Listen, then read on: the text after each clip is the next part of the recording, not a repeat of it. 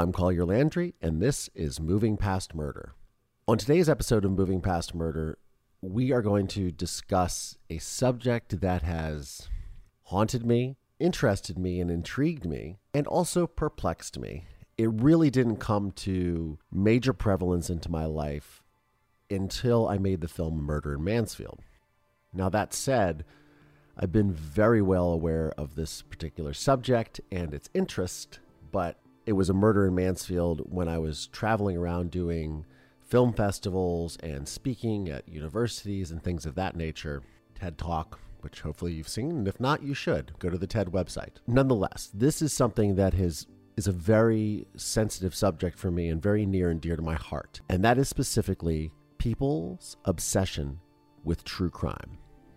Now, I feel that I add a very unique perspective to this particular subject because I view it through a very unique lens. And that lens is as a victim of a heinous crime, the murder of my mother by my father when I was 11 years old, having witnessed that crime and subsequently testifying against my father when I was 12 years old. And that testimony is what led to his eventual incarceration, for which he is still incarcerated to this day. This is Friday, December 10th, 2021, and he is still in prison for the murder of my mother.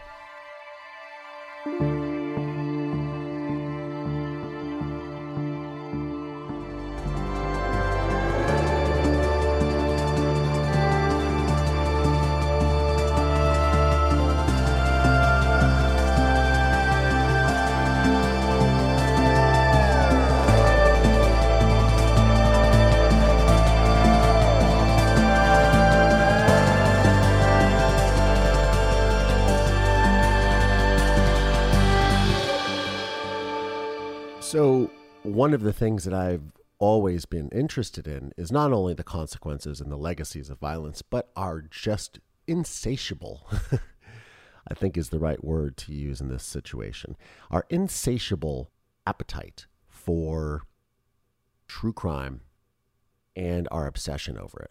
And it is not something that I have really obsessed over my entire life, other than the fact that it has been the majority of my life since I've been 11 years old. And I'm just genuinely fascinated with how people are consumed by this. I mean, I grew up reading Agatha Christie novels. Who didn't want to be Hercule Poirot? But there are hundreds, if not thousands, of true crime podcasts out there.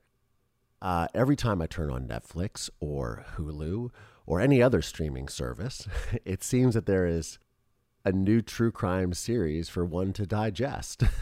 And I wouldn't say notorious is the right word, but one of the most famous and successful true crime series is called Forensic Files. Forensic Files went off the air in 2011, but it had a massive resurgence on Netflix. And when that streaming service really rose to popularity, and especially during the pandemic in the last 2 years, it seemed that they were constantly promoting this show on there. The episode about the murder of my mother by my father is one of the most popular. I believe it is episode number 43 in the Forensic Files true crime series or franchise. So our guest, Rebecca Reisner, reached out to me initially because she is writing a book for Prometheus Books about the 40 most popular episodes of Forensic Files.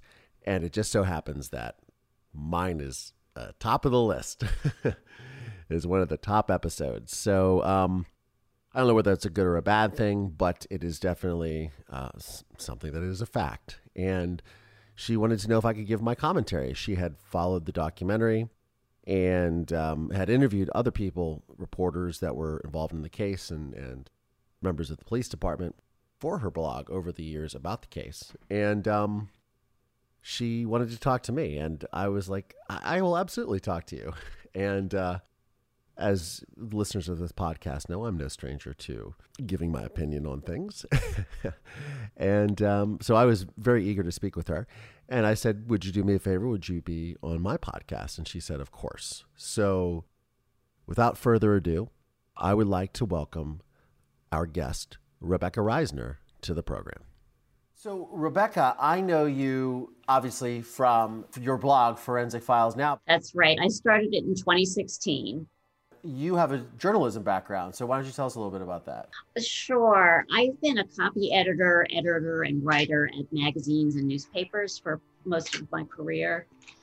And I always kind of found myself working in a section that I'm not naturally interested. I kind of fell into business journalism a few years ago. And anyway, I found myself in much of my career writing and editing content that I'm not naturally interested in. Not something that I would probably read on my own. And I wanted to just do something that would enable me to write the way I wanted and write about something that I was genuinely interested in, had opinions about. And I've always liked true crime. So, and I love the show Forensic Files. As an editor, I find the composition and the scripts to be very well structured. I admire that. And so the show went off the air in 2011. They produced, I think, 400 episodes, and they're still shown all over the world all the time in syndication. So I thought, let me go. When I watched the show, I would often find myself Googling the names. I wanted to find out, what happened to the murder victim's son, which you can, is this person still in jail? And I was hoping that there were others who, were in the same situation, and there are. It's, my traffic it's been great, and there are lots of others out there like me, I found. So your interest in Forensic Files brought us to cross paths. Yeah, because I'm doing the book, I reached out to you to see if you would, talk to me a little bit one-on-one, and I was so thrilled that you wanted to. And yeah, so here we are. You had discovered you know me through the Forensic Files episode, but you hadn't seen the documentary A Murder in Mansfield, yes? I'm not sure when I actually saw it. I must have seen your Forensic Files before the documentary came out in 2017, 2018. Yeah, 2018. I watched it before calling you. I've watched it a couple times. And, I used some of it in my blog post about Forensic Files version of your story. Obviously, you were a true crime fan, feeling sort of unfulfilled, I guess, for that sort of the amateur sleuth side of you and the true crime obsession. And so you broke into doing the blog because of your interest. This is a very common theme that I'm finding through the female demographic. When I made the film A Murder in Mansfield, I had no idea until I went to the actual film festival screenings and things of that nature, where I was kind of always like, who watches this stuff? And then I was like, oh wow, it's a predominantly female audience, which I kind of found interesting and slightly disturbing, not gonna lie. In all fairness, I have many friends who are true crime fans and who are very into true crime, who are men, and I was like, oh, I never knew that. They're like, oh yeah, bro, we're so into it. I don't know. What do you think? I guess one of the things for me is being a survivor of true crime. Or, I don't like to think of myself as a victim, and I definitely don't. But for lack of a better word, I am a victim. And so for me, the whole true crime obsession thing is just a mystery, because it's been just my life. And if I had to choose anything other, I would, I wouldn't want to be wrapped into that by choice. Yes. Yeah, I know. I'm here by choice. Yeah, I don't know why women like it watch more. The creator of Forensic Files, Paul Dowling, told me that a lot of the audience the show gets consists of women who look at it as a safety. They get safety tips on how to protect their daughters. They like to see the situations in which murder and other violent crime can happen, and it enables them, I guess, to whatever, if you be prepare their daughters for to be in, less to try to make lives And more safe. but specifically, just not even women. What do you think it is? Because this is what I'm really interested in. What do you specifically think that people in general, why they're so obsessed with true crime? Is it because because when we were doing our interview the other day, you had mentioned people are very interested in affluent people that commit these crimes or are victims of these crimes, because it's almost passe that someone of a lower social class or economic class, that this is sort of more commonplace. There's a lot more domestic violence, I think, or we presume that there is more domestic violence, disputes, things of that nature. But when it happens to someone who is more affluent or from a good community or good social standing, it ends up being of interest to viewers. Extrapolate a little bit upon that, if you wouldn't mind. It's the ultimate Schadenfreude. I'll give you an example. I live in a very middle class apartment building, but up on the roof, there's a penthouse, which is many, many more square. I think their terrace is bigger than my whole apartment. And the people who have it, they bought a couple apartments below them and they renovated them to make their penthouse even bigger. And I see these people in the elevator all the time. And, they're very nice about saying, hi, how are you? And talking about the weather.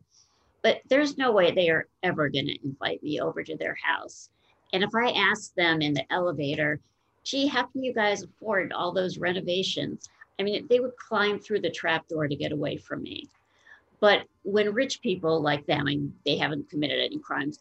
When rich people commit crimes, we get to go into their homes via the police footage, the video, and we get to learn about the underpinnings of their financial life. Um, we find out how much they have, how much in debt they are, and it makes us feel a little bit better about our own lives. You know, I live in a tiny apartment, but the cops can't come in here and search. Nobody's accused me of murder and insurance fraud. So yeah, that's one of the appeals, I think. That's very interesting that you say that. Huh. I never really thought of it that. I mean, of course I wouldn't think of it that way. For me, I kind of realized the backstory of, my situation, which was my father was viewed as a wealthy physician, but he had only started making money in a couple of years before the murder happened. I mean, we moved from Virginia, where he was a doctor on a naval base at a naval hospital. He was not a flight surgeon, as his, rampant stories and lies and say. But yeah, when you say the Schadenfreude thing, it's interesting because the obsession with the affluence. There's a film, a fantastic film, which is one of my favorites that's ever been made. It's called Quiz Show, directed by Robert Redford. And there's a line in it when they're talking about, it says to him, they didn't tune in to watch the questions. They tune in to watch the money. And I guess when I look at things like, when I think about reality television shows like Big Brother or Survivor, things like that, I feel like, or Who Wants to Be a Millionaire or whatever, you pick the show that's on television, right? I think about when there's any sort of cash prize that people are really just in tune to see, oh, how much money can they win? So they're watching the money. But I wouldn't think it would be that way for true crime. When I watch things that interest me, and a lot of my things that I'm obsessed with are mostly political, I will say, or authoritarian regimes. I'm very obsessed with like North Korea and secret societies and things of that nature, because I want to know the secrets. I don't really care about how much money they have. Like, that doesn't ever occur to me. But it's interesting. So that is a big appeal to that. Yeah, it's one of them, definitely. Now, there are also the other kind of Schadenfreude is, you might be familiar with the case of Molly and Clay Daniels. He's the one they faked his burning death in a car to get insurance money. Then he hid out for a while, and then he dyed his hair black and came back. And Molly, his wife, started introducing him as her new boyfriend. This is how dumb they are. He thought he could, yeah, he thought he could fake his own death and come back. And anyway, so those we just kind of like to chuckle at. Oh my goodness. Well, how stupid can you be? But it's interesting you said that because, and as we were talking about the other day, with the case of my father, and when I've reflected back on the case with Dave Messmore, the lead investigator who I became very close with, and ultimately it was between him and I that this whole thing even got solved. That 25 days between my mother's disappearance and them finding the body, I found the Polaroid of the house, told him about it. That's where they found. I'm the one that, he believed me because everyone was treating it as a missing persons case. But he's like, there's something with this kid. It's his assistant that his mother is missing and she's dead. And his father did it. And it's interesting to me because I love those little nuances, but one of the things that he mentioned to me is he said, and he says this in the documentary, he says, my father's attitude was very much like, oh, these dumb police aren't going to figure this out. They're just too stupid. And I think that ultimately, what convicts a lot of these people in these cases, I mean, there's a case right now that's before us where a gentleman is accused of staging a racial hate crime against him. And he's an actor in Hollywood, and everyone is anxiously awaiting for the verdict and whatnot. But it seems that a lot of these crimes, and correct me if I'm wrong, because maybe this has to do with also the level of affluence, is these people feel that they can perpetrate these crimes because they're smarter than everyone. Just like this guy, I was burned alive in a car, and then I'm going to come back, dye my hair, not get it. Not get a nose job, not have my teeth done, not have wear fake contact lenses to change my eye color, get my hair dyed black. And as someone who used to dye his hair black, I can tell that pretty much people look at me with my darker hair, and then they see how my hair is now, which is its natural color. They go, oh, but you look like this. I recognize you. You're the same guy. Yeah, it's pretty unlikely. Yeah, people aren't. Actually, especially with this guy, Clay Daniels, he needed a lot of dental work. He had lots of gaps between, you don't see mouths like that every day. Getting back to what you said specifically, yeah, a lot of people think they are smarter than the police, or they also think that because they've never really broken the law before in their lives, maybe they're a doctor or a lawyer or someone who faithfully goes to church and is active in the community, that they can get away with a murder because no one would suspect them and they wouldn't be looked into at all. Yeah, there's a case in Canada that happened in Canada where a local doctor whom everyone loved, he was very kind, and he helped raise funds to get the little community a public swimming pool. It was a little town in, I think, Saskatchewan called Kipling. And meanwhile, he raped one of his patients on an examining table. He drugged her and raped her. And, no one, with him at work, no one believed the accuser that this happened. He's this great guy, and she's someone who didn't have a lot of money or status in the community. And so, yeah, he thought he could get away with it. Yeah, it's staggering. I mean, drugging and raping someone on a table. And why do you think that these, and look, you're not a forensic psychologist or a criminal investigator, but you are someone who has a lot of experience in watching these shows and listening to people's stories and interviewing people about them, like myself. Why does it have to be murder? Why does it have to go to why can't they start off with a petty crime like shoplifting, for example? That's great. Yeah, I don't know why they do that. Now, there is one thing that I do notice turns regular people into murderers often, which is a child custody dispute. In fact, I believe with your case, that was one of the things that the factors that your father didn't want to have to fight for you and your younger sister. Now that you mention that, that wasn't really a motive for my Oh, really? father. Okay. Well, I think that it was a narrative that people used and people do use. And I think like a show like Forensic Files saying, oh, there was this bitter custody battle. Oh, there was this bitter this. Something that Dave Messmore told me at the time, or I'm sorry, after the fact, after the trial and everything, probably a couple of years later, is he said, you know, it was more likely that your mother would try to murder your father. Because she wasn't going to, because the way that his lawyers were lining up everything in the divorce, he had all the money, and he had therefore all the power. Even though what he did, you know, impregnating his girlfriend, all these things, my mother was very, I remember my mother being very upset, and it wasn't until I made the film A Murder in Mansfield, I was doing pre-production, did I find out that my mother, who had graduated from University of Pennsylvania School of Dentistry to become a dental hygienist, right? She supported my father when he was in medical school. And then my mother did all the accounting and the books for my father and helped keep the business on track for when he entered private practice when we came to Mansfield, Ohio.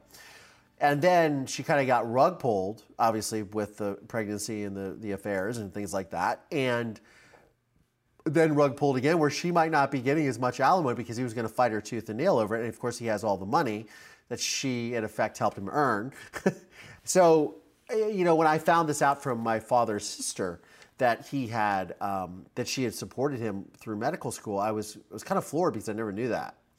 And Dave Messmore saying, you know, hey, it just didn't make any sense because he had enough money. He was almost making $300,000 a year when he was arrested, or about to make that kind of money in a small town in Ohio in 1990. That's a lot of money. When a house can be purchased for $50,000, it wouldn't have been an issue for him. But the notion that my father was motivated by maintaining custody of myself or my sister, who he didn't even want he wanted my mother to send back to China, is utterly fanciful. But it's interesting that narratives like that develop, even though they're not necessarily based in fact, because I think personally, having gone through all of this, it's a way for us to justify the actions of the perpetrator. If we humanize it, like, oh, he really wanted the kids, so he's not a psychopath. He was really fighting for something he believed in, right? Yeah, I agree. Sometimes we do use that to justify why the person did this, you know, why someone who is like you and me and seems like an upstanding citizen would do this.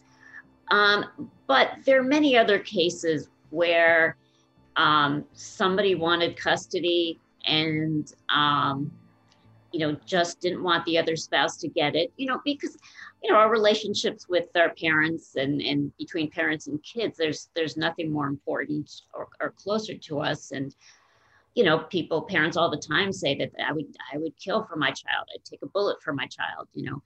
Sure.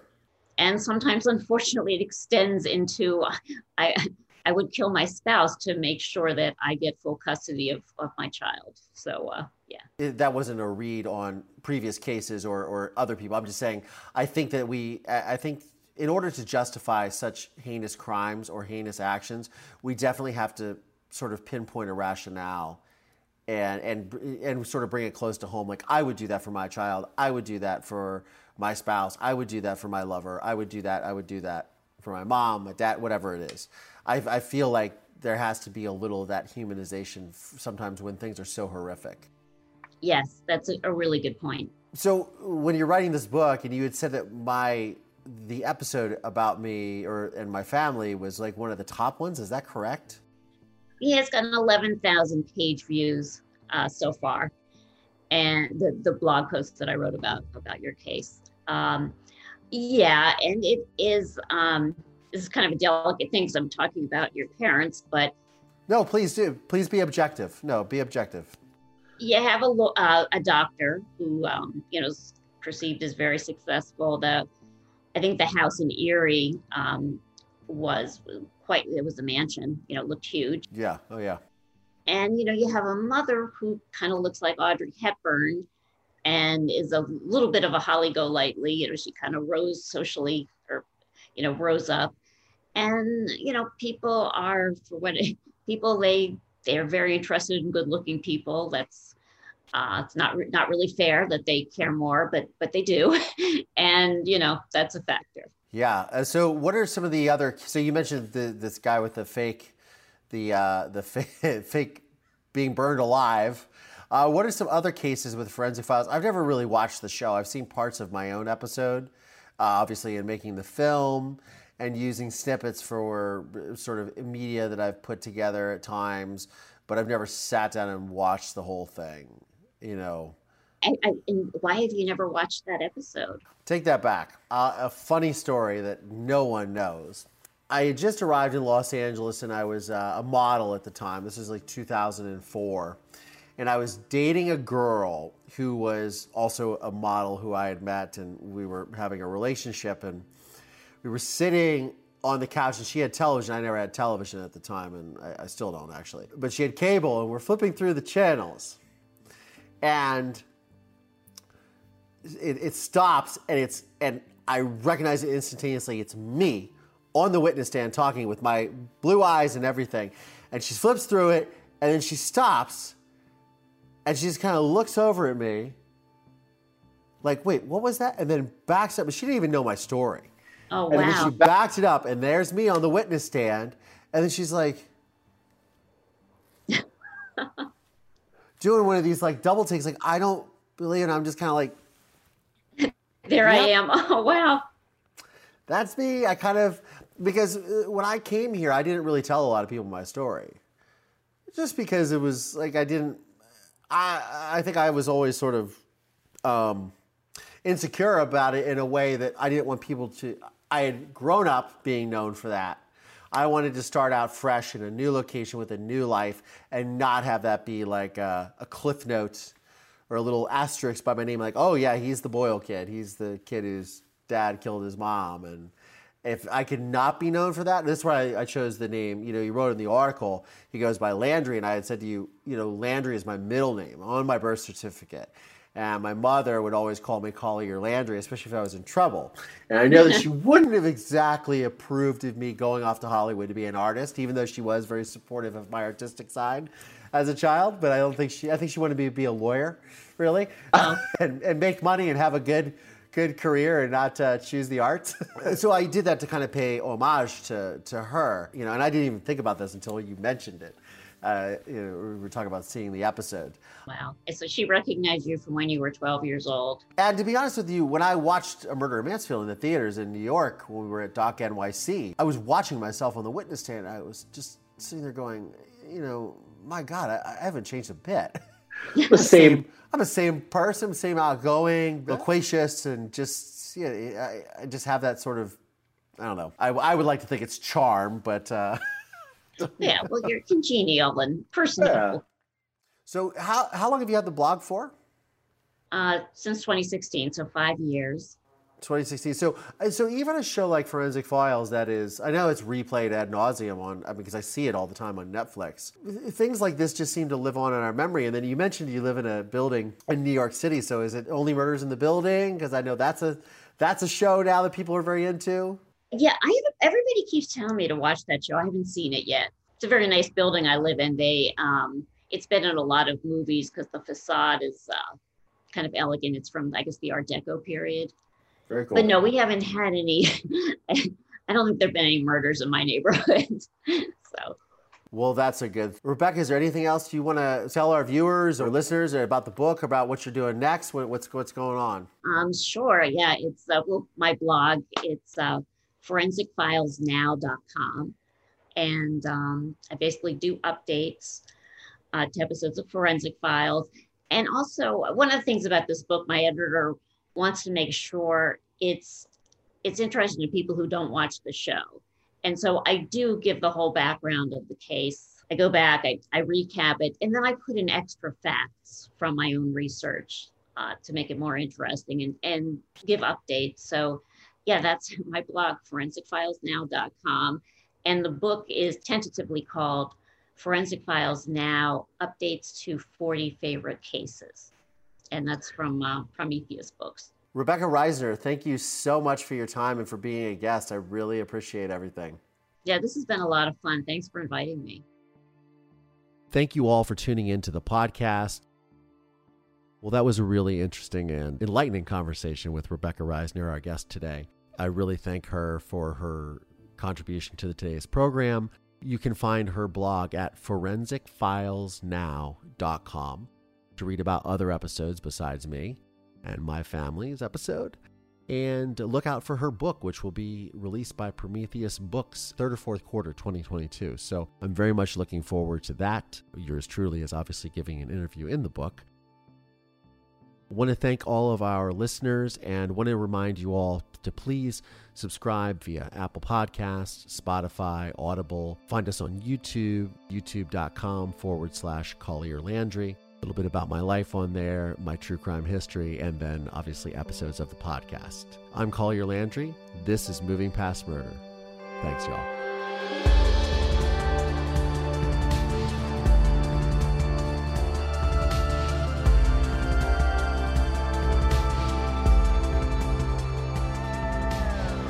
If you have a story you'd like to share on our podcast, please visit movingpastmurder.com for more information.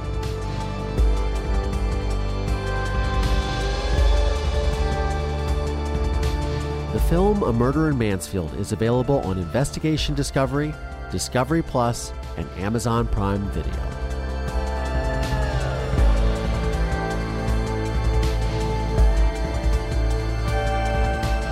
This podcast is a production of Don't Touch My Radio in association with RSA Entertainment.